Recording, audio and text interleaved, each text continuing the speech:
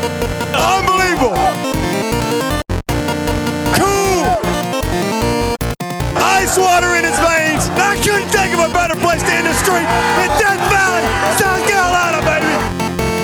Guys going down, guys stepping up. That's what football is all about. And they say we can't do it. What they say now. Hey folks, welcome back to the Clemson Podcast. It is 6 a.m. on Election Day out here on the West Coast. So most of you back east have probably already gone and voted for someone you don't really like because you really can't stand the other person. But hey, Clemson is 9-0, so as Tully would say, life is good. Speaking of Tully, he's in some foreign country right now, probably claiming to be Canadian. So Ben and Cody here with you today to recap Clemson's 54-0 beatdown of the Syracuse Orange. Cody, I mentioned it in our FSU recap that I thought that game was the most important win of the season. Well, I'd have to say that this was our biggest statement win of the season. Yeah, it's tough to take too much from it, but I think it's finally the game we've been hoping and wishing for, a game where we look like a national championship team. And Syracuse might not be great. They're not as bad as they look Saturday, but the key thing is Michigan, Alabama have been taking care of business all year long against inferior competition. They haven't been playing down. They've been executing, and we've been wanting Clemson to do the same. And finally, I think we got a full effort on both sides of the ball, and we looked like a playoff contender, a legit national championship contender. Yeah, and we had hopes of this after the Boston College game and really followed that one up with a dud. So we'll have to see how we play moving forward, but certainly great signs coming from this team, especially coming off that dramatic win against Florida State. We're ranked number 3 in the AP and coaches polls, and then only to see the College Football Playoff Committee jump us up to number 2. And we really justified that coming out playing the way we did against Syracuse. And it looks like Clemson is finally getting that respect we've all been whining about for the last several years. Yeah, I don't think there's as much of a chip on your shoulder type mentality, but we'll talk more about the playoff picture. But it was interesting that finally, I think the ACC is getting the respect, and by way of that, we got the number 2 ranking. Whether or not it's justified is up for argument, but certainly our resume is well thought of and well respected, and we're definitely getting the respect from the committee, if no one else. Well, and that's interesting you bring that up about the ACC, because last year when they ranked Clemson first and had us first throughout the entirety of whatever 7 weeks or whatever it was of those rankings, the ACC was still down. It wasn't considered to be a very strong conference top to bottom. But this year, we are seeing a lot of teams emerge. Obviously, you have Louisville, who's right up there. Florida State's taken a bit of a step back, but they're still a really good football team.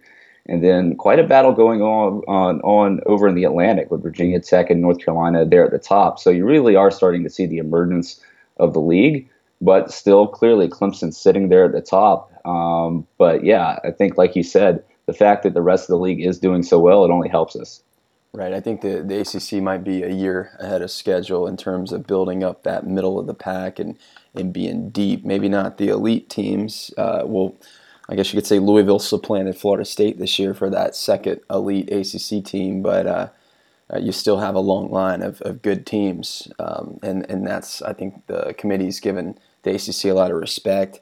And looking at Syracuse, they're actually a better team this year. If you're looking at just Clemson versus Syracuse over the last 3 years, you might think this is the worst Syracuse team of the 3, but it's really not.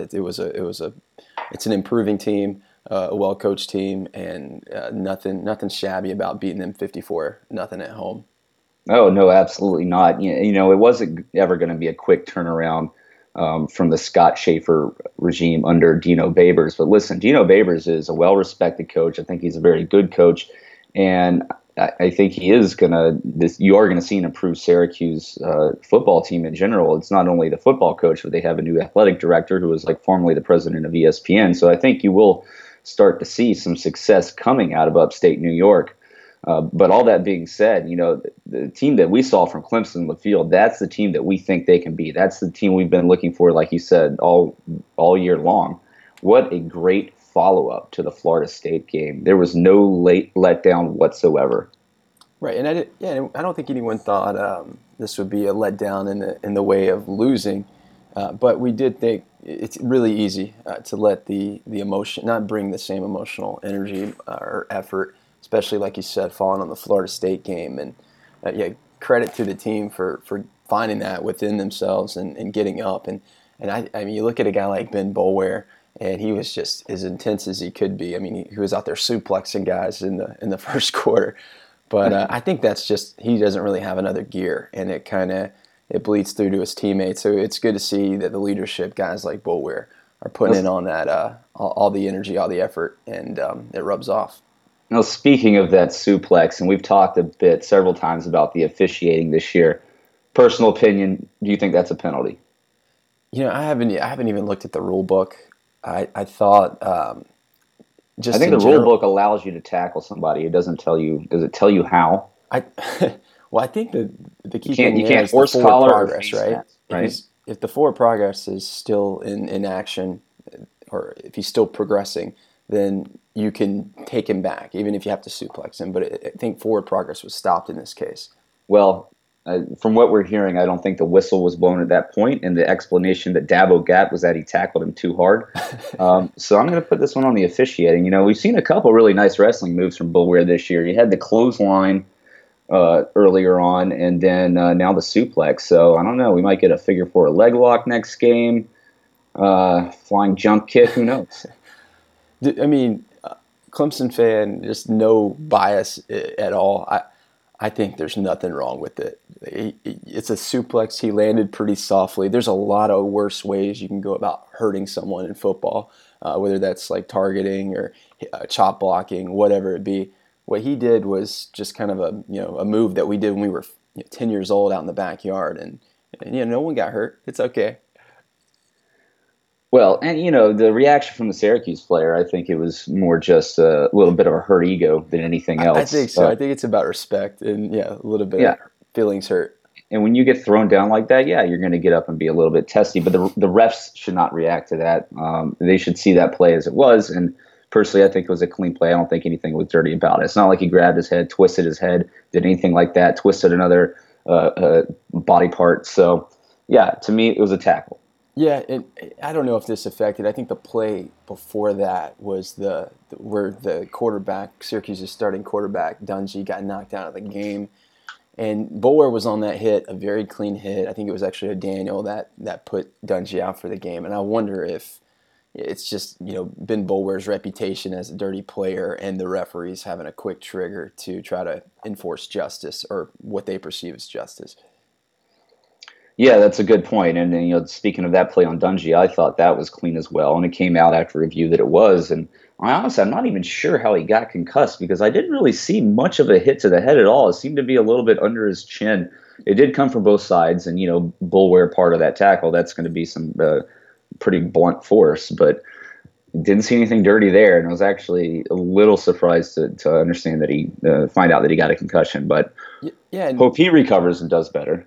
Yeah, you never want to see that. We saw it with Gallman, and that's just it's not. Maybe 10 years ago we were rooting for the big hits. Never rooting for that anymore. You kind of cringe when you see it.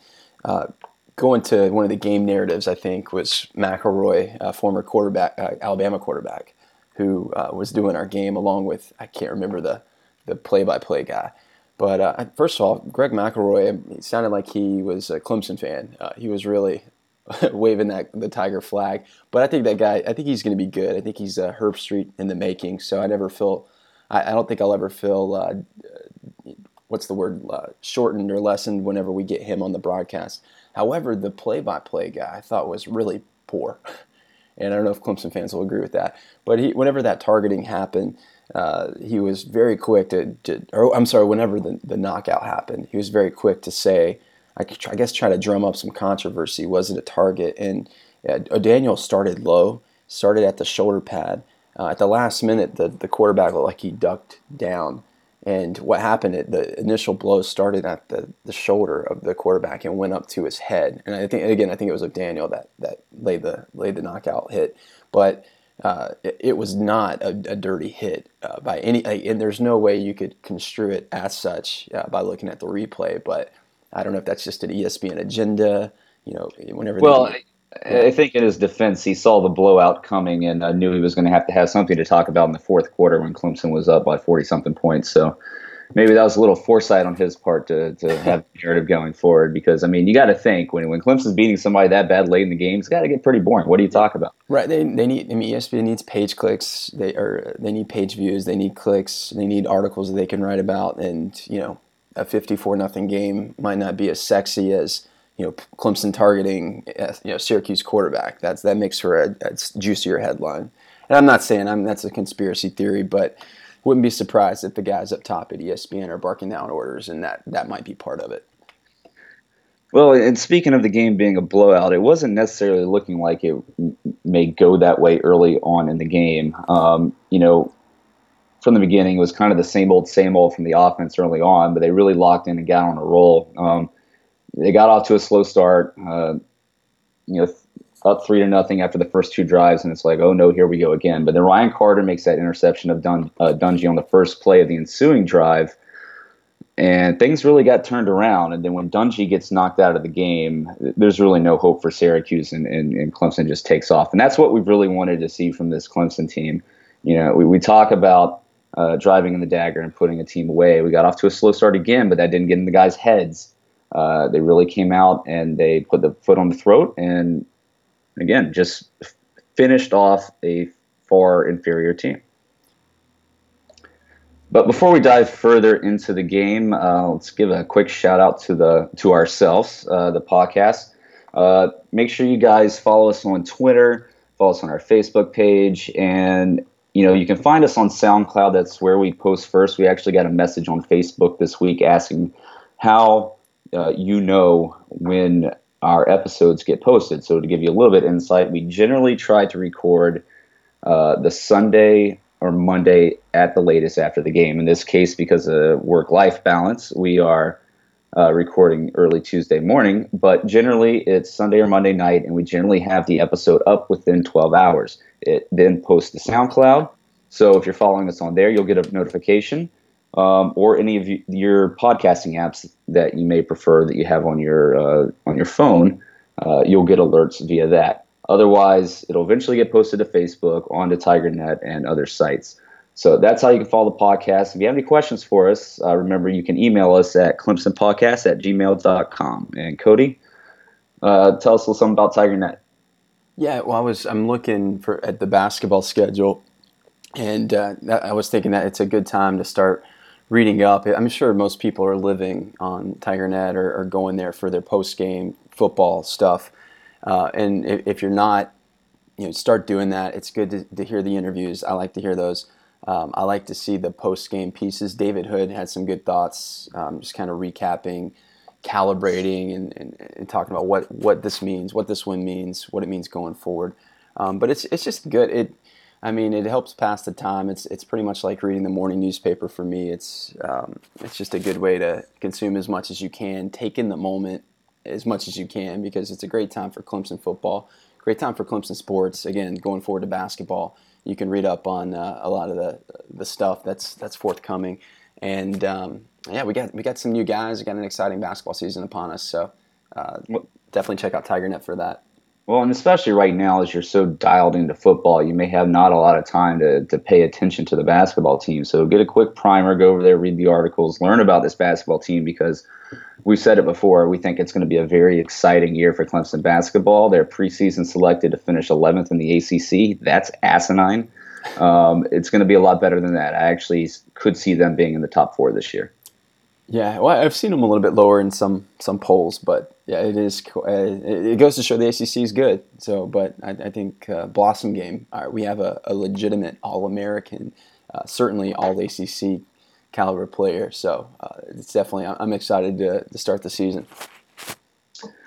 Well, let's jump back to football here, because that's the most important things in all of our minds right now. Let's get back to the Syracuse game, and let's start on the offensive side of the ball for Clemson. We've been, like we said, waiting for this for a while now, and Clemson was clicking on all cylinders. And from what we hear, Syracuse even knew what was coming and still couldn't stop it. They were apparently calling out plays on the line and just still couldn't stop this offense. And that's because of all the playmakers that Clemson has. And it's not just at the skill positions. The offensive line asserted themselves in this game, albeit against inexperienced and undersized defensive line from Syracuse. But, Clemson did what they were supposed to do, pushed them around in the trenches, and really set the tone for the game. Yeah, you mentioned we got off to a slow start, and I'd just like to say, I look at Deshaun Watson's start line. I mean, he got in really 2 quarters of meaningful action. I think he was 10 for 12 passing to open the game. One of those was a drop in the end zone by Mike Williams, and the other was a drop deep ball down the seam on a post route to Mike Williams. He should have started 12 for 12. This was a great game by Deshaun Watson. We should have scored in that. I think it was the opening drive. But other than that, the offense was it was flowing. Deshaun, I thought, was very efficient running the ball. He had a few runs where he didn't really, I think he got stopped pretty much at the line of scrimmage. And you'd like to see that not happen, but that's just kind of the card you're dealt when you run. But for the most part, he was able to find some openings, some creases, get down against self-preservation. Unfortunately, it looked like he got down on his shoulder that one time, but that looked like it's probably just a stinger. So I fully expect him to be back, if not next week, then soon enough. Well, I mean, everything we're hearing from the coaching staff, it was just a bruise, and he was ready to go back in the game. So not to plant any seeds of fear in anybody's minds, Deshaun Watson will definitely be playing against Pittsburgh this Saturday. But I guess going back to what you said, yeah, I mentioned a slow start, and I guess for Clemson, a slow start is not being able to move the ball. It's really moving the ball, but not being able to execute when it matters, and that's the drops that you talk about. So in that sense, we did kind of get off to a slow start, but it did not get into the minds of this team. It did not get into their heads. They can, especially after the pick by Ryan Carter, the offense got rolling again. They fixed the drops. Mike Williams started hanging on to the ball, and they got rolling, and they never looked back. We talked about the play calling before a little bit, and I think Elliott did a really good job in this game, going away from kind of the bread and butter inside running game because of how much he respected Syracuse's scheme. And you saw him go to some gap schemes outside, and that really worked. Gallman got going around the outside, ripping off a big run early, and then that really opened up the deep balls. Right, and yeah, you talked about the blocking. It did look improved, regardless. Like you said, the defensive line for Syracuse might have been inexperienced. They might not have been as talented, but when you're going against inferior competition, this is what it should look like, and that's what we want to see. And it looked good. Like you said, no one's better than Gallman at bouncing to the outside or understanding and having that vision to know what's available as a running back. And he can jump out quickly, and he had some nice runs, albeit didn't play as much, didn't have as many reps. It looks like he had 10 carries total for 63 yards. Whenever we can move the ball, whenever we can run the ball, those chains are going to keep moving. And this is, I hope, this is something we'll see more of, a very more consistent, more reliable run game. Deshaun Watson was pretty active, and that always opens something up. It always gives the defense something else to account for. So that's the main thing. Offensive line was better. Gallman was as good as ever, good as he always is, and Deshaun Watson was active in efficiently finding the yards available to him, and that makes our offense hard to stop especially like you said, when you combine that with the deep threat. Yeah, and I appreciate wanting to establish the run game, and I know it's a big part. It's a cornerstone of this offense. It's not just all about the passing game. But what has frustrated me earlier in the year and some other games is kind of the tendency to keep running inside, even though there's nothing there. I just think we've been a little too committed to it at times. But in this game, Tony Elliott comes out and he comes with a different philosophy, and it really worked. Wayne only got 10 carries, but he averaged 6.3 yards a carry on that. Even C.J. Fuller came in and had some good runs. We saw Feaster get in there. But I tell you this, there's still a significant difference in watching Wayne Gallman run than as opposed to anybody else on this offense. C.J. Fuller, probably had one of his best days I've seen, albeit against an inferior defense. Tavion Feaster had some good runs, but I think his average was pretty low. And, he really slows down more easily after first contact than Gallman does. He has a great burst, but kind of an abrupt stop at times. Right, and to talk about Feaster for just a second, we compare him to Spiller. When you see that 28, you think of Spiller, and you see a nice little burst, nice acceleration when he gets the ball. However, when he hits the secondary, that second level, you're hoping to see him miss, make some guys miss, and he doesn't have that second burst to make guys miss in the open field. And I think I attribute that to just confidence and not feeling like he has his feet under him. I think that'll come in time, especially when he gets more reps.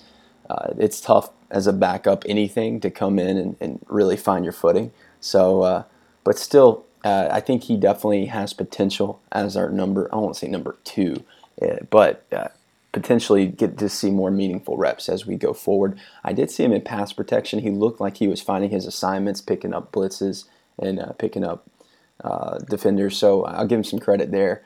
It looks like that's improved enough to where the coaching staff can trust him a little bit more. Well, and that's kind of the big thing, because I worry more about a guy getting loose and getting a clear path to Deshaun Watson. More concerned about that than whether or not Feaster can get a few extra yards in that second effort or make a guy miss. So, yeah, you're right. It is good to see that part of his game is developing. It's probably been a little frustrating for him this year, not getting as much playing time as he thought he would. But the fact that he's still in there and the coaches went to him early in this game, we get into these next 3 games to end out the regular season, he could stand to see a significant amount of playing time, especially if we want to keep Gallman rested and healthy. Right. I mean, McElroy was saying we have 5. We go 5 deep at the running back position, but it's really like it's 1, and then we don't know what we're getting after that. So it would be good to see Feaster just getting more reps, because I think when you see him get more reps, similar to Gallman 2 years ago, when he started getting more reps, he started looking like a really good running back. When they were doing running back by committee back then, he looked like a very mediocre running back. So it'll be interesting to see if that gives him a little bit more confidence and allows him to take his game to the next level. Yeah, and again, like you mentioned, here to finish out the season, you have those games to get some action under your belt. But then, again, I always say this, going into bowl practice, having that extra about 3 weeks of practice, you see a lot of these guys, the light switch on in their head. So it'll be really interesting to see how he finishes up the season. Let's go back to this offensive line real quick. I want to point one thing out. Is a lot of guys got some extra playing time in this game. Tremaine Ankrum, Sean Pollard, good to see them in there. I think building the depth across this offensive line is really starting to bear fruit as the season gets closer to the end. Earlier in the season, I think there were some chemistry issues, cycling too many guys in and out. Dabo feeling the need to get a lot of these young guys in the game. And we kind of went through some growing pains, but they really seem to be coming together, and we're able to sustain injury more easily. Jake from Oregon was out in this game, but I really don't think we missed a beat. No, you know how great it is to see true freshmen like Pollard and Ankrum be able to just play, even if they can't give us a winning grade, which they can. But even if they can just play, that's so important. Let you know that we've hit on 2 freshman offensive linemen, and kind of coupling that with last year having 2, we'll say 1 really good true freshman and another capable freshman in Drew Morgan and Hyatt. I mean, that's 2 years in a row where you're bringing in guys that are ready to play. And I think looking to next year, it's going to be the first year where we're going to have 2 deep and have really good competition at every offensive line position. And it's kind of all culminating to, I think, one of the best offensive lines we've seen. At least we hope so. We know how things don't always pan out with offensive linemen, offensive line groups. But no, it's going back. It's really good seeing Pollard. And he looked good. He looks like a legitimate college player. Yeah, and to see John Simpson get in there and get some meaningful reps. The coaches are really high on him. He came in to fall practice. He didn't get spring practice like Ankrum and Pollard did. And just great to see him get meaningful playing time. I think we're really set up for the future pretty well at the offensive line position. Yeah, I didn't even mention John Simpson, who's number 3 in that class, who's probably the most talented player. So certainly a talented offensive line group, bright future for the O-line at Clemson. Yeah, and looking at this team, there's really two areas of weakness, I would say, right now, or at least in the recent years. And I think the offensive line had the biggest question marks, and the secondary on the defense. We're getting a lot of guys, young guys, to play in the secondary on defense, but we're still not as sure about that. But the offensive line, I think we're more and more confident. The more games we see these guys get in and play, we're more and more confident that we're going to be solid moving forward into the future. Absolutely. So let's talk about Deshaun Watson real quick. We haven't touched much on him yet. Obviously, he didn't get a lot of playing time. He went down with that injury, and absolutely the perfect and right call at that point not to bring him back in the game. But for the most part, Cody, I think you mentioned he could have been 12 for 12 to start the game.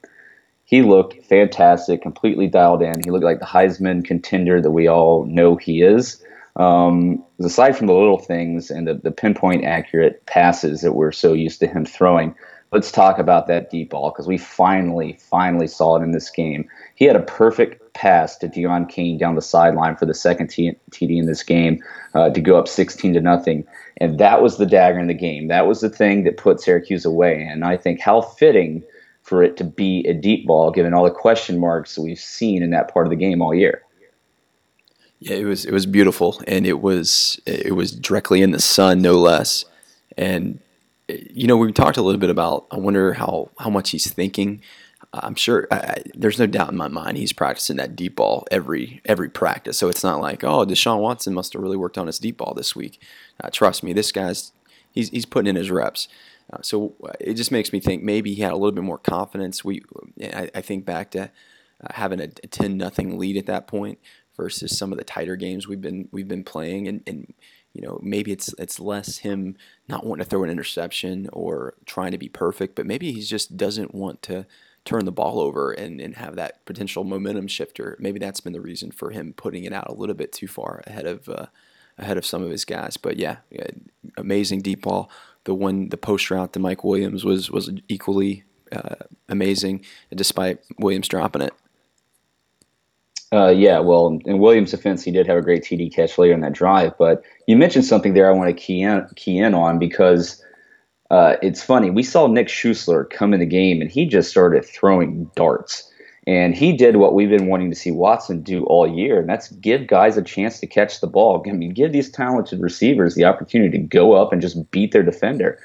Nick Schuessler came in with absolutely no fear whatsoever. And at that point, you're up so high, up so much in the game. You have a good feeling that Syracuse is not going to come back on you. And Nick Schuessler is not fighting for the starting job. So there's not really a lot of pressure on him. So I think it is interesting that you mentioned maybe Deshaun Watson just has been too tentative with some of these passes, being too conservative, overthrowing guys and not wanting to give up a big interception, because we saw Schuessler come in here and just start slinging it around. And, hey, maybe that gives Deshaun Watson some confidence going forward that these receivers are going to go up and get the job done for him. Yeah, absolutely. I think everyone was having I think everyone, whether or not they wanted to admit it during the game, Schuessler was giving the receivers a chance to catch the ball. What we've seen from Deshaun Watson, especially on those intermediate routes, he tends to throw the ball down to the ground. I think that's intentional. So one, the ball's not intercepted, but two, so he can keep his guys healthy and they don't take a big hit. But sometimes when you have a guy like Mike Williams, you just got to put it up and let him go after it. And same for Deon Cain. And I think he saw that from Schuessler. And yeah, credit to him. Man, what his performance aside, his accuracy aside, just him to get in there and be confident, the zip he was putting on the balls. Even when he was taking off running, he's not a slow guy. He doesn't have the kind of elusiveness or the wiggle that Deshaun Watson has. But it feels good to see a backup quarterback go in there with really very little notice and look that confident. It's encouraging going forward. Well, and it speaks a lot to his the kind of person he is and the character and his mindset to be able to come in like that and be so dialed in. He's clearly never really was ever going to have the opportunity to be the first string quarterback on this team. But he hasn't let that affect him. He's gone up against some more highly rated, more talented guys, especially Kelly Bryant. And there's a reason, and it's clear now why he's the number 2 quarterback on this Clemson football team. And to be honest with you, take this with a grain of salt because it was a very weak Syracuse defense. But from what I saw out of him, I am a little bit less worried now if Deshaun Watson were to go out in the game. Now, if we're playing a team like Alabama or something like that, I feel really scared and I'm really worried. But a game like Pitt or a game like Wake Forest, with all the tools, the other tools that Clemson has on offense, and the way Nick Schuessler was throwing the ball, I actually feel confident that he can get the job done. Yeah, my theory on that, and I think I'm sure there are a few knuckleheads in each Clemson bar or each Clemson tailgate that was saying, "Wow, our best quarterbacks is the backup." Kind of reminiscent of Cole Stout back in 2012. And that's kind of overkill. But the point being, you being confident, Clemson being confident in Nick Schuessler if Deshaun Watson were to go down. And I think, well, for one, I think he looked good. He was locking in on receivers. So I think the book is not out on his tendencies, his strengths, what he can bring. There's no scouting on him, really. I think he had 12 passes on the year coming in. I think if across a larger sample where teams and defensive coordinators can really lock down on him and see some film, that might be a different story.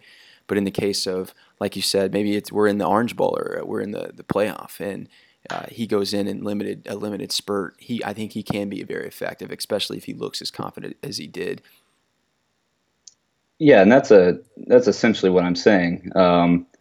Is that if Deshaun Watson goes down in a game, he has to get some spot work. I feel a lot better about that. If Schuessler has to lead us for the rest of the season and into the playoff, yeah, I feel a lot less confident about us being successful. But you'd have to give the guy a chance to get on the field and see what he can do. I got to say this about him. He's a Clemson guy, and I've never really been so fond of a backup quarterback. Not in the sense the old saying that the favorite quarterback on the team is a second string guy, but just because of his attitude and his commitment to this program. And he's just never been down. He's always been an upbeat guy, and he seems like it's a really good teammate. And I'm glad he got his opportunity in this game. We may look down the road in a few years and find him coaching on the sidelines in Death Valley. Yeah, I'm really pleased to see him come in and like you said, throw in the darts and be as confident and as poised. One thing I think, maybe a last thought on Schuessler, where I think Deshaun Watson could take from Schuessler, and that's in the NFL, you can't lock in on receivers. If you do that, you're done. In college, you're not supposed to, and it can be, good defensive teams, good defensive coordinators will take advantage of you if you lock in on one guy. But to some extent, when you have receivers as good as, we'll say, a Mike Williams, who will be a number one receiver in the NFL, or Hunter Renfrow, who runs as clean, as crisp routes as he does, to some extent, you can lock in on one receiver and just throw it to him. And I think Deshaun Watson would be maybe well suited to maybe take that from Schuessler. Like, it's okay. You don't have to be NFL Deshaun Watson just yet. Like, you can stare just Deion Kane or Mike Williams down as long as you make a good pass. There's not many college defenders that can stop him. Well, and that's easy to say when you have the receiving core that Clemson has. Although I wouldn't say that if Schuessler was throwing to Boston College wide receivers or Deshaun Watson for that matter. Yeah, that's what I'm saying. Having those wide receivers, the guy's make a big NFL number one NFL receiver, or again, Hunter Renfrow. When you run routes that crisp, sometimes you can just lock in on your target and make a good throw, and those passes and those routes will be available on the college level. Well, especially with the emergence of Deion Kane now, he's really turned it around this year, and what a threat he has become downfield. I think he could be Clemson's next Martavis Bryant type wide receiver. I think so. I think he has a tremendous amount of upside. I still think he's learning to be a wide receiver, still learning route running, blocking. But man, when he open field speed, it does remind you a little bit of Martavis Bryant. And when he does what he's supposed to do, like he looks like a future pro. Another guy that I think is a future pro, although you wouldn't know it by kind of his lack of touches this year, Artavis Scott. There was a good article on TigerNet this week about Scott not getting down about the lack of touches this year. I think that probably is very frustrating for a guy who is used to being very involved in this offense. But, I mean, we've noticed it all year. He just doesn't seem to be as involved in the offensive game plan. But, man, everything he says, everything he does, I mean, what a consummate team player Artavis Scott is. And then the question in the article that was kind of left open-ended on TigerNet was, could he possibly come back next year and play another year after he graduates? I mean, it's not out of the question. We've seen Clemson players do that before, and Clemson players coming off very successful seasons doing that before. Obviously, C.J. Spiller comes to mind. But what do you think, Cody? I mean, Scott is not having a kind of show-stopping year like he has in the past. He's not leading the team in receptions or anything like that. Do you think he'd come back next year? He could. I mean, it's not like you said. The receptions are down when you have Mike Williams and Deion Kane and all these playmakers. It's understandable. And again, he's probably our best, most reliable blocker. So it's kind of unfortunate, but he said it. He's a team player. He does what he has to do. I hope he does come back. I haven't seen him on mock drafts. I think he could benefit from coming back and helping a first year quarterback with a reliable wide receiver, reliable route runner, and I don't want to say be the go-to guy, but maybe assume a few definitely more receptions with Mike Williams departing to the NFL. Well, I'll say this: if he wants to come back, we'll take him, right? If he decides to go to the NFL, yeah, exactly. If he decides to go to the NFL, all the best to him. We'll look forward to watching him play on Sundays. One of those guys you just know with his mentality. NFL teams love that skill set aside. He'll be on a roster for 7 to 10 years. He'll be a veteran. Yeah, absolutely. Before we wrap up the offense here, I want to ask one question that I've asked before several times this year. We saw Kelly Bryant get into the game to get significant action. Why don't they let him throw more?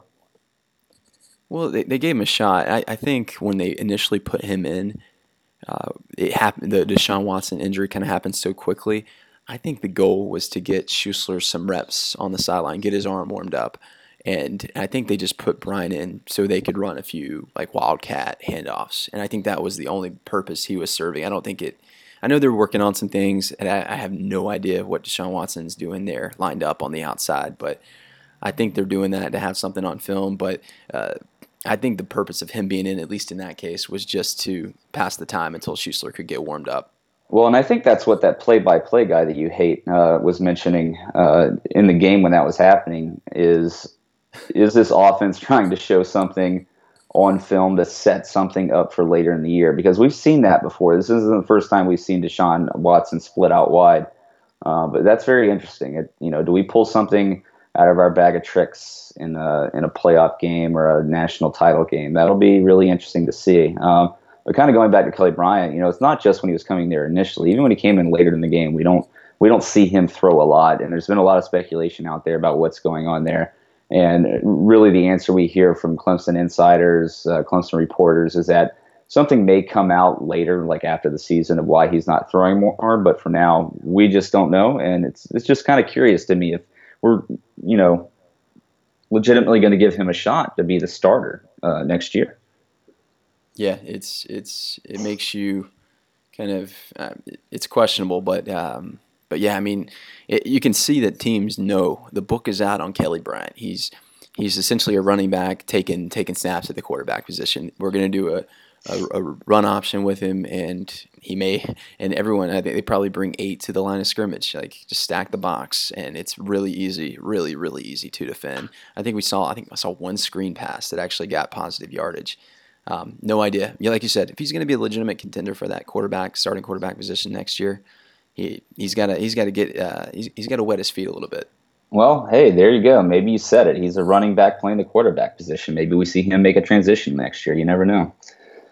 You never know with spring practice. Back, I doubt it.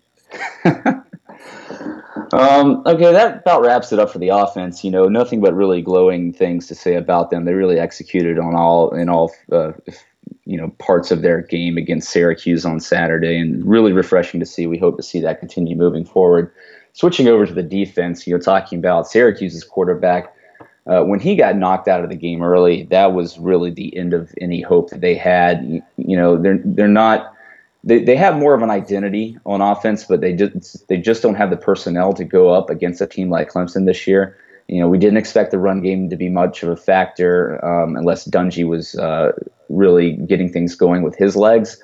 And again, once he got knocked out, I believe it's Wilson, came in, and just not a lot there for Syracuse. Not enough talent. I think Dino Babers, like I said, he's got a system in mind for this team, but he's going to need to kind of build that roster over the next few years to really see any success, I think, especially against top-notch defenses. Right. It may work against Virginia Tech at home in the Carrier Dome, but it's not going to work at Clemson in Death Valley. And I can't remember who said it. I hate to steal credit for this. Or I'm not going to steal credit for this. But someone said that Dino Babers, his offense is very similar and looks similar to Chad Morris's first offenses at Clemson, where you had the right scheme, you had the right pace, but you didn't have necessarily all the right playmakers whenever you went up against the type of elite competition that Clemson brings, especially along our defensive line. And granted, we had more talent and playmakers back then. We just didn't have really the offensive line at the time. And Babers is even more working with even less talent with offensive linemen. Not really a dual threat quarterback, and not quite the same level of playmakers. So it's not quite there. It's not going to work against Clemson. And the utter incompetence of quarterback, I don't think was just limited to their backups. I don't think Dungy was set to have a stellar day himself before he went out with injury. No, it didn't look like, and the defense really asserted their dominance. And speaking of Chad Morris's first offensive schemes, that really is one way to reconcile the deficit in talent, is to really spread defenses out.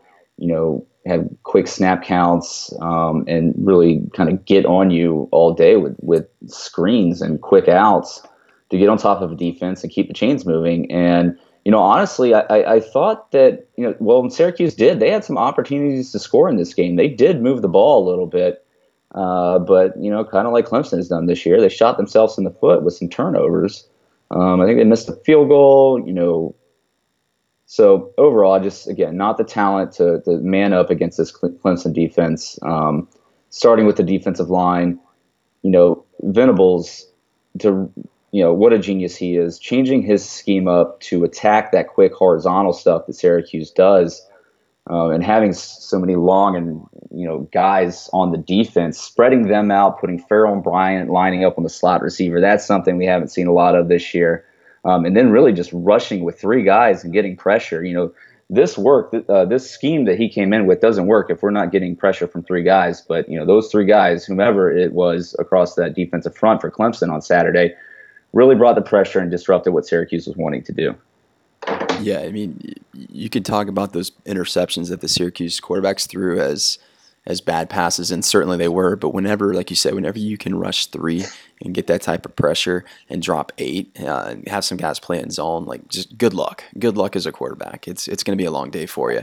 And it speaks to just the talent we have, and I think it's starting to set in. I think you mentioned it maybe during our last episode that this is probably our best defensive line, maybe over the last 3 years, maybe better than the 2014 defensive line. And like you said, we've had some good ones, but regardless of where they stack up, they're damn good. Rushing three, getting rotating guys in so they're healthy and they're fresh. I wonder if we don't go to that again or more often in the season, because if we do have a limitation, a weakness, it's a little bit with our linebacker speed, a little bit in our secondary, some of our safety speed. So it helps give us an extra man in the backfield, in the back eight. Yeah, and I'm less interested to see how we do against lesser opponents at this point. But if this is certainly, and we've seen this be the trend, but if this is the scheme we hope to play moving forward, rushing three, dropping eight to help our secondary, I want to see how we do against teams that have better offensive lines. And unfortunately, I don't think we're going to really get an idea of that until we get into a playoff game. It may be Pitt. I'm not sure how good of an offensive line Pitt has. I know Wake Forest is a better team, but still, I just don't think we're going to see that on the rest of our schedule heading into the postseason. But what I would hope is that this is a scheme that these defensive linemen are that dominant, that it's a scheme that can stick moving forward into the playoff and really works to our advantage. Well, yeah, it's typically, the dime package, rush 3, drop 8. It's typically employed on passing downs, particularly long, third and longs. And we've been very, very successful in those packages under Venables. And now we're seeing it on some what we would consider traditional running plays. Like you said, I don't think we see this against elite competition on standard running downs or running plays, but it is something we could use or mix up to give the offense different looks.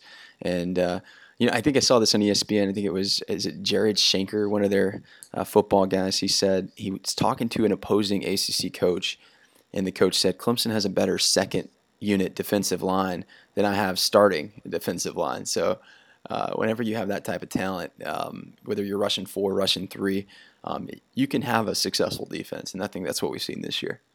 Well, I would think that Clemson has a better second string defensive line than a lot of teams and have a first string in the country, to be honest with you, from what I've seen this year. The talent pool is absolutely rich there. It's great to get a guy like Kelly Bryant back and get him a ton of reps, and then you're going to see the emergence of some of these other guys, Albert Huggins. You meant Austin Bryant. Austin Bryant. To really get them reps and give some depth to this defensive line to keep them fresh and healthy. We talked about it earlier in the season, what a large percentage of the snaps these starters played last year. I think you're starting to see that balance out a little bit this year, and that's going to mean a more rested and healthy defense than we had last year, ending the season, going into the playoff. Right, and you see that on the defensive line. It's great when you can rush or rotate these guys in. You've seen it in the secondary too. You've seen a good bit of rest. A lot of young guys like Fields and Mullen getting those reps.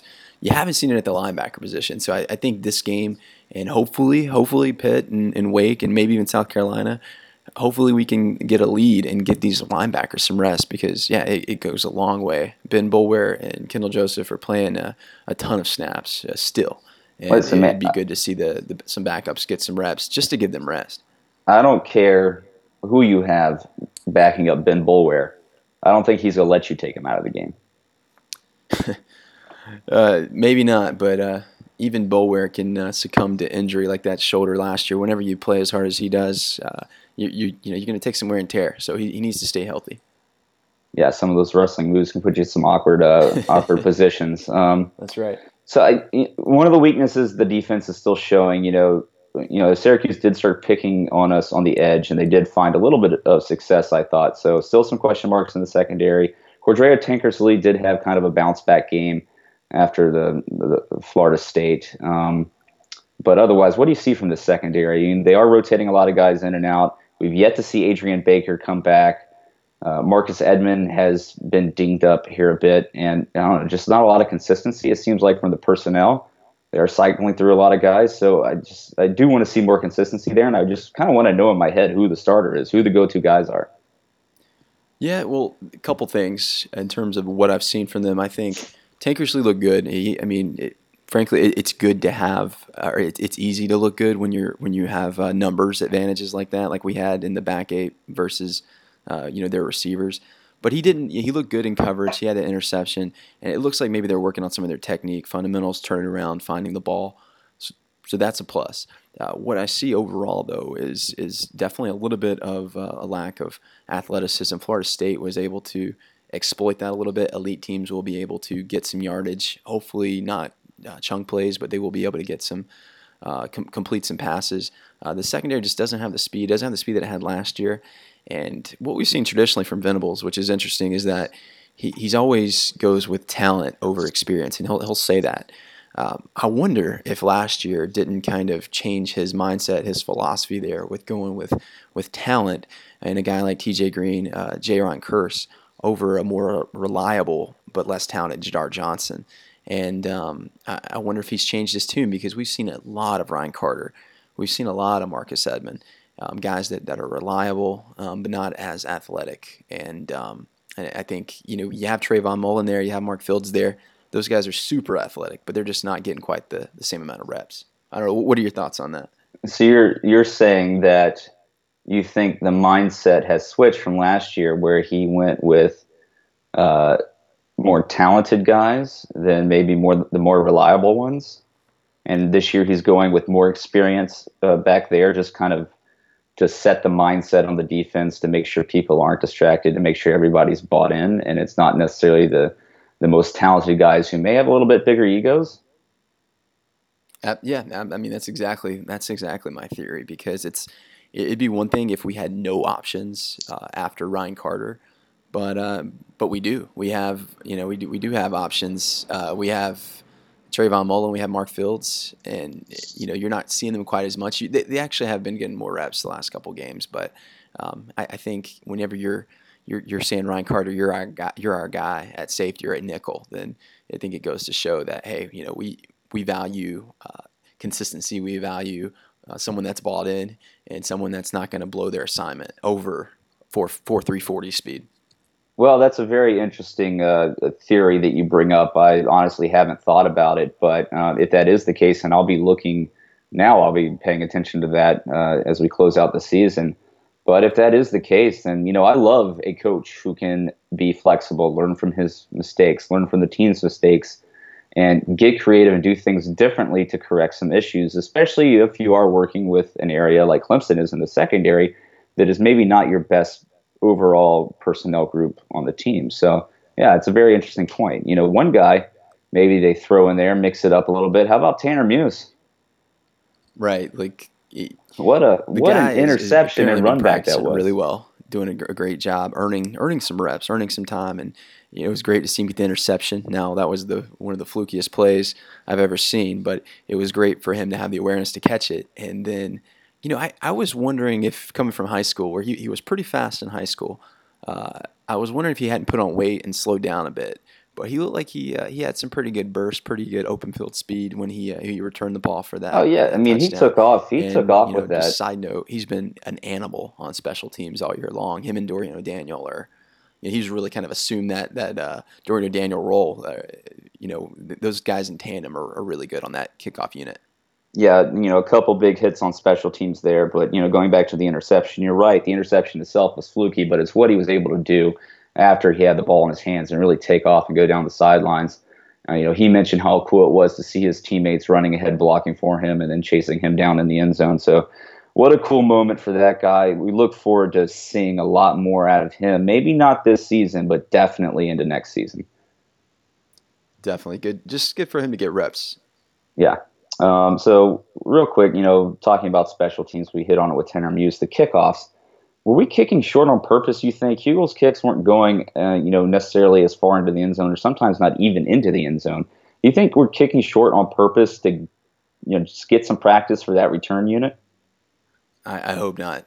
It could be, but I really hope not. I hope we're never intentionally not taking a touchback. But aside from the one run where we let the returner get by our guys. It's a very tenacious, very aggressive unit that, no surprise, Dabo has kind of taken the reins there, leading the special teams charge, and they've been good. They got the right guys.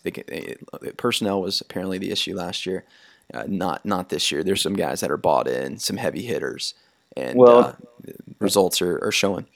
Well, and there was two long runs in this game, a 68-yarder. I think that's the one that you're recalling where they got onto our side of the field, but there was also another 39-yarder, and that's just not something we've seen a lot out of this Clemson kick coverage unit this year. So hopefully that's just an anomaly. Another thing that we hope is an anomaly, Greg Hugel, after a great game against Florida State, had a couple misses in this game. So, hopefully that's maybe just a little bit of lack of focus. He missed on an extra point, then also missed a field goal that banged off the upright. Let's not let that become a trend, because, as soon as I got really confident in him after watching the Florida State game, watching him play there, he comes and does this against Syracuse. So let's tighten that up, Greg. So that about wraps up our recap for this game. A huge win for Clemson. Again, I think it's our biggest statement win of the year, coming off of maybe our most important game of the year, going on the road and having to come back against Florida State.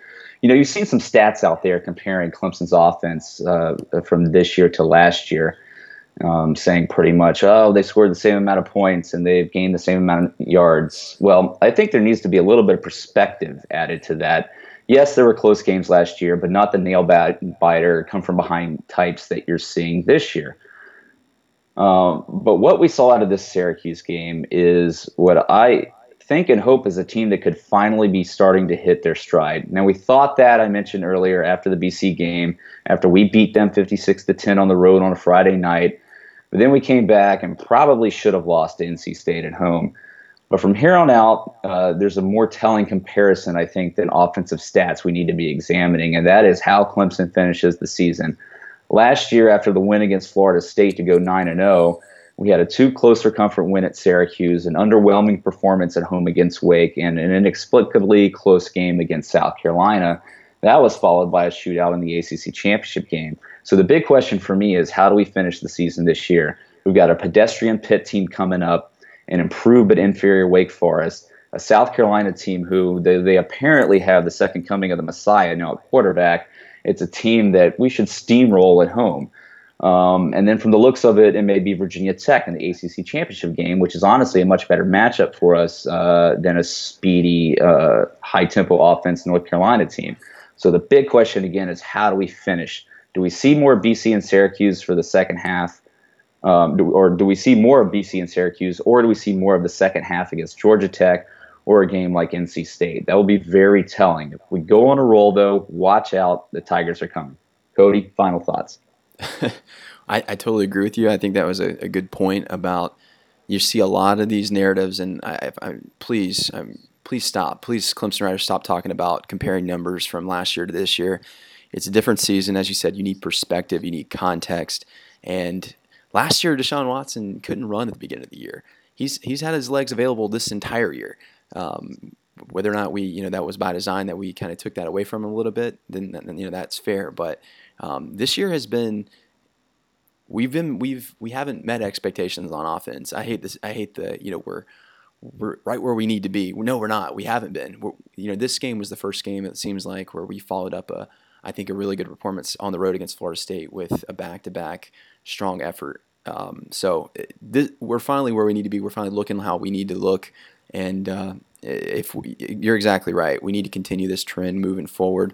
And it doesn't matter how you start. It obviously matters how you finish. November is very important. So if we need to look like this over the next 3 games, really, in my opinion, if we want to compete at the highest level, compete with the Michigan in a playoff, and then, of course, compete with an Alabama in a potential championship. Yeah, and I think that's how we'll know that we've arrived, and the offense is clicking on all cylinders, and the defense is not getting worn down from overuse, is how we finish out this season. And from what I've seen the last couple of days, games coming off that bye week, I'm pretty positive. So let's do a quick check-in on our podcast prediction challenge with a prediction of 52-21. I won this week, Cody. I pick up the points, and I jump Tully to go back on top of the leaderboard. Cody, you remain in last place. Only 1 win so far this season. What's up? So I don't know whether to pick with my heart or my head, and apparently whenever I do one, the opposite happens. So in terms of the result, I don't know what to do anymore. I just chalk it up to the Corso syndrome. Yeah, either that or your heart and your head are both wrong. So let's transition here. Let's transition here. Let's look around college football here for a moment. Some interesting games this past weekend, but more so we want to take a look and see how they affect the college football playoff now that we are getting closer to that. The second wave of rankings will come back tonight. I think we all expect Alabama to remain on top after their 10-0 win over LSU, albeit a very ugly game that did not exactly showcase spectacular quarterback play. The more interesting thing for me is, good thing that Clemson went out and took care of business, because Michigan did the same, beating Maryland 59-3, and I'm having a hard time deciding which is a better win, and I'm almost thinking Michigan's is. As related to Alabama? No, it's related to Clemson-Syracuse. Oh, okay. They're comparable. I would say maybe they're the same. comparable. Caught a wash. I mean, 2 inferior opponents, second team units are playing in the second half. I can't see how the committee would change anything in week 2. No, and I don't think that would be the case either. I think, if anything, Clemson has made a stronger case for being the number 1 team, given their body of work and how they've been playing recently. Kirk Herbstreit has said that he thought last week that Clemson was the best team in the country, and I swear to God, if he keeps talking about Clemson like that, I'm going to have to name my firstborn after him, boy or girl. Kirk Herbstreit Welty. There, will you take his first and middle name? Yeah, my baby girl would love that, wouldn't she? Try explaining that to her. So some shakeups we do expect in the rankings. Texas A&M obviously going to drop out, and they're kind of done as far as the conversation is concerned this year. A lot of people wondering how the hell they were ranked number 4 when the first rankings came out. But that means that Washington is definitely in after a drubbing of Cal. They win 66-27. It's more and more looking like Washington is a legitimate contender. Yes, they are undefeated, but playing in the Pac-12, playing with a weaker schedule, it's hard to really gauge. And again, Cal is not a great team by any stretch of the imagination, but they are beating teams like they're supposed to. Right. I don't think there's a better way to judge whether or not a team's elite can you consistently perform at a high level, beat teams like you should. It gets really tough when you have to actually play an elite team, which Washington won't do until they potentially get to the playoff. But they look the way they should look. They look like a playoff team. I don't think Texas A&M should have ever been ahead of them. I had to say the SEC is getting a little too much credit. I think Clemson's a little bit the beneficiary of that because we have that Auburn win on the road. It helps us a little bit, but it seems like Texas A&M was definitely a little bit overvalued, and that came to show against Mississippi State. Well, it only matters if the playoff committee gets the rankings right on the last one, so maybe we'll give them a little break on that. The third and fourth position are kind of interesting to me between Michigan and Washington. Michigan still has to play Ohio State. Ohio State beats Nebraska, number 10 Nebraska team, 62-3 over the weekend, continuing to make their case despite that loss to Penn State. Ohio State still has Michigan on the schedule. Ohio State beats Michigan, they're going to jump up there. If Washington loses, say, in the Apple Cup against Washington State, Louisville's still hanging around. They won 52-7 over Boston College. So there's still a lot of movement to be had in these rankings. It'll be interesting to see how it pans out. Yeah, it was good to see Louisville and Ohio State and Washington, really, all three of those teams just came out to play. And they, ESPN, one of the ESPN headlines was Louisville presents 52-point plan to the committee, which I thought was really catchy, really good clickbait. But you're gonna see some blowouts. You're gonna see teams leaving it, starters long, and especially these one-loss teams. So it's good. Louisville is a man. I think they're the casual fan darling right now, and it stinks that they're going to have this type of uphill battle. I think Ohio State has a clear path. Louisville has no such path. Well, I would beg to differ a little bit because Washington could still lose a game. I mean, they're on the fringe right now, definitely. Either Ohio State or Michigan are going to, one of them is going to lose a game, and that's going to clear them out of the way for Louisville. And then you're really looking at Washington. Does a Washington team lose in front of them? Well, it's still not a clear path because something has to happen in order for them to get in. Right. Their fate is not squarely in their hands right now, but I think Louisville fans still have a lot of optimism to be had because with, a few weeks left in the season, a lot can still happen. Washington hasn't, they're going to get a test against Washington State. Washington State dropped 2 to start the season, but they've been playing really well lately, so that's going to be a tough game for them on a Friday night on rivalry weekend. The one thing we can say about Washington that I think I said maybe they could get away with one loss and still win their championship and potentially be in. I don't think that's the case anymore. I don't think the committee has given the Pac-12 and their schedule very much credit at all, particularly their out-of-conference schedule. So they probably do need to win out, or it's likely that a Louisville could slide in, or a one-loss Big Ten team, whether that be Michigan or Ohio State. That's the other thing. Washington, interesting, and if it comes down between that second Big Ten team and a big name brand versus maybe the sexiest, most electric player in the nation, Lamar Jackson, that'll be an interesting decision. Well, and that's a good point. Washington still would have to play a Pac-12 championship game. I could see them losing that and Louisville scooting up, especially, with a Heisman, a guy that's going to be in New York for sure. That's good media. That's good TV. ESPN is going to want to have that narrative going. So I think they've already sent him half the trophy as a kind of a down payment. I think it's his to lose. They already cut it in half, sent them half of it. They'll glue it back together when they get to New York. Finally, wrapping up, we'd be remiss not to talk about South Carolina. South Carolina beats Missouri 31-21. South Carolina is actually above 500 this year. You know, they're going to make a bowl game, I think, or at least it's quite possible. And that's a pretty successful season for Will Muschamp, all things considering. He kind of walked into a dumpster fire this year after Steve Spurrier left them in the dust mid-season last year. So, you know, they've got a Florida team on the road next week. Yeah, it's coming up this weekend. So we'll see how that goes. I don't expect them to win that game. And they got a Western Carolina team they can surely take down. And that looks like, not sure if that's going to give them the 6 wins they need or not, because I can't remember if UMass is actually an FBS team. Do you recall? I don't.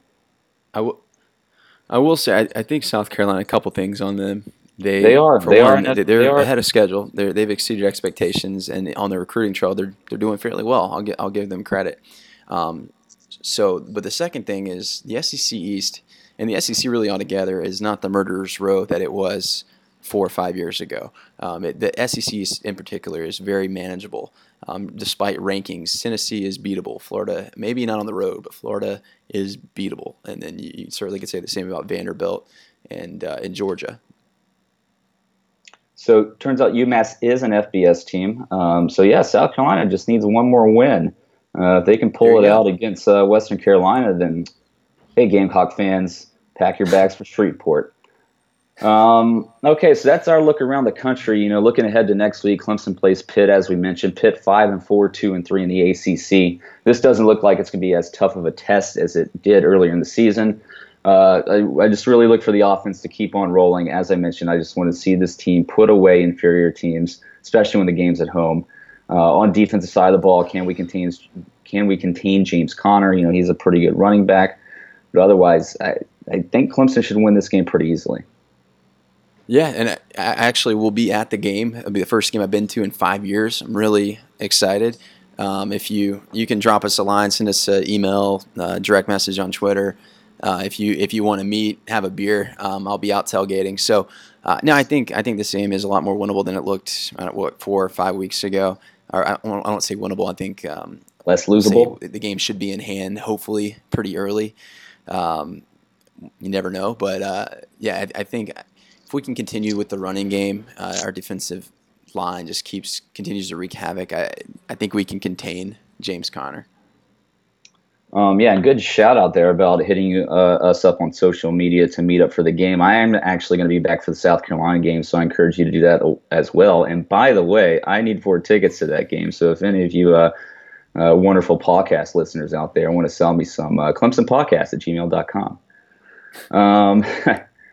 So before we wrap up here today, I want to let everybody know, Cody, you mentioned earlier, basketball season is coming up. We're really excited about what this basketball team is going to have to offer this year. Got Georgia at home this Friday to kick it off. We're going to try to find some time to preview this team this year. They really deserve a lot more attention than we're giving them, but we're so wrapped up in football, work, and life right now that it's hard to get to it. But, if you're around, make it out to the newly renovated Littlejohn and go cheer on the Clemson Tiger basketball team.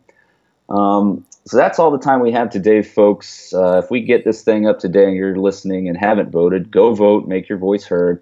Otherwise, be sure to check back and follow us on Twitter. Check us out on Facebook. Leave some comments on the message boards, or again, email us mailbag questions at clemsonpodcast@gmail.com. We will be back at you with a recap of the Pitt game, and until then, and as always, go Tigers. Listen, we give you scholarships, we give you, stipends and meals and a place to live. We give you nice uniforms. I can't give you guts, and I can't give you heart. And tonight, hey, it was BYOG, bring your own guts. And they brought some guts and some heart. And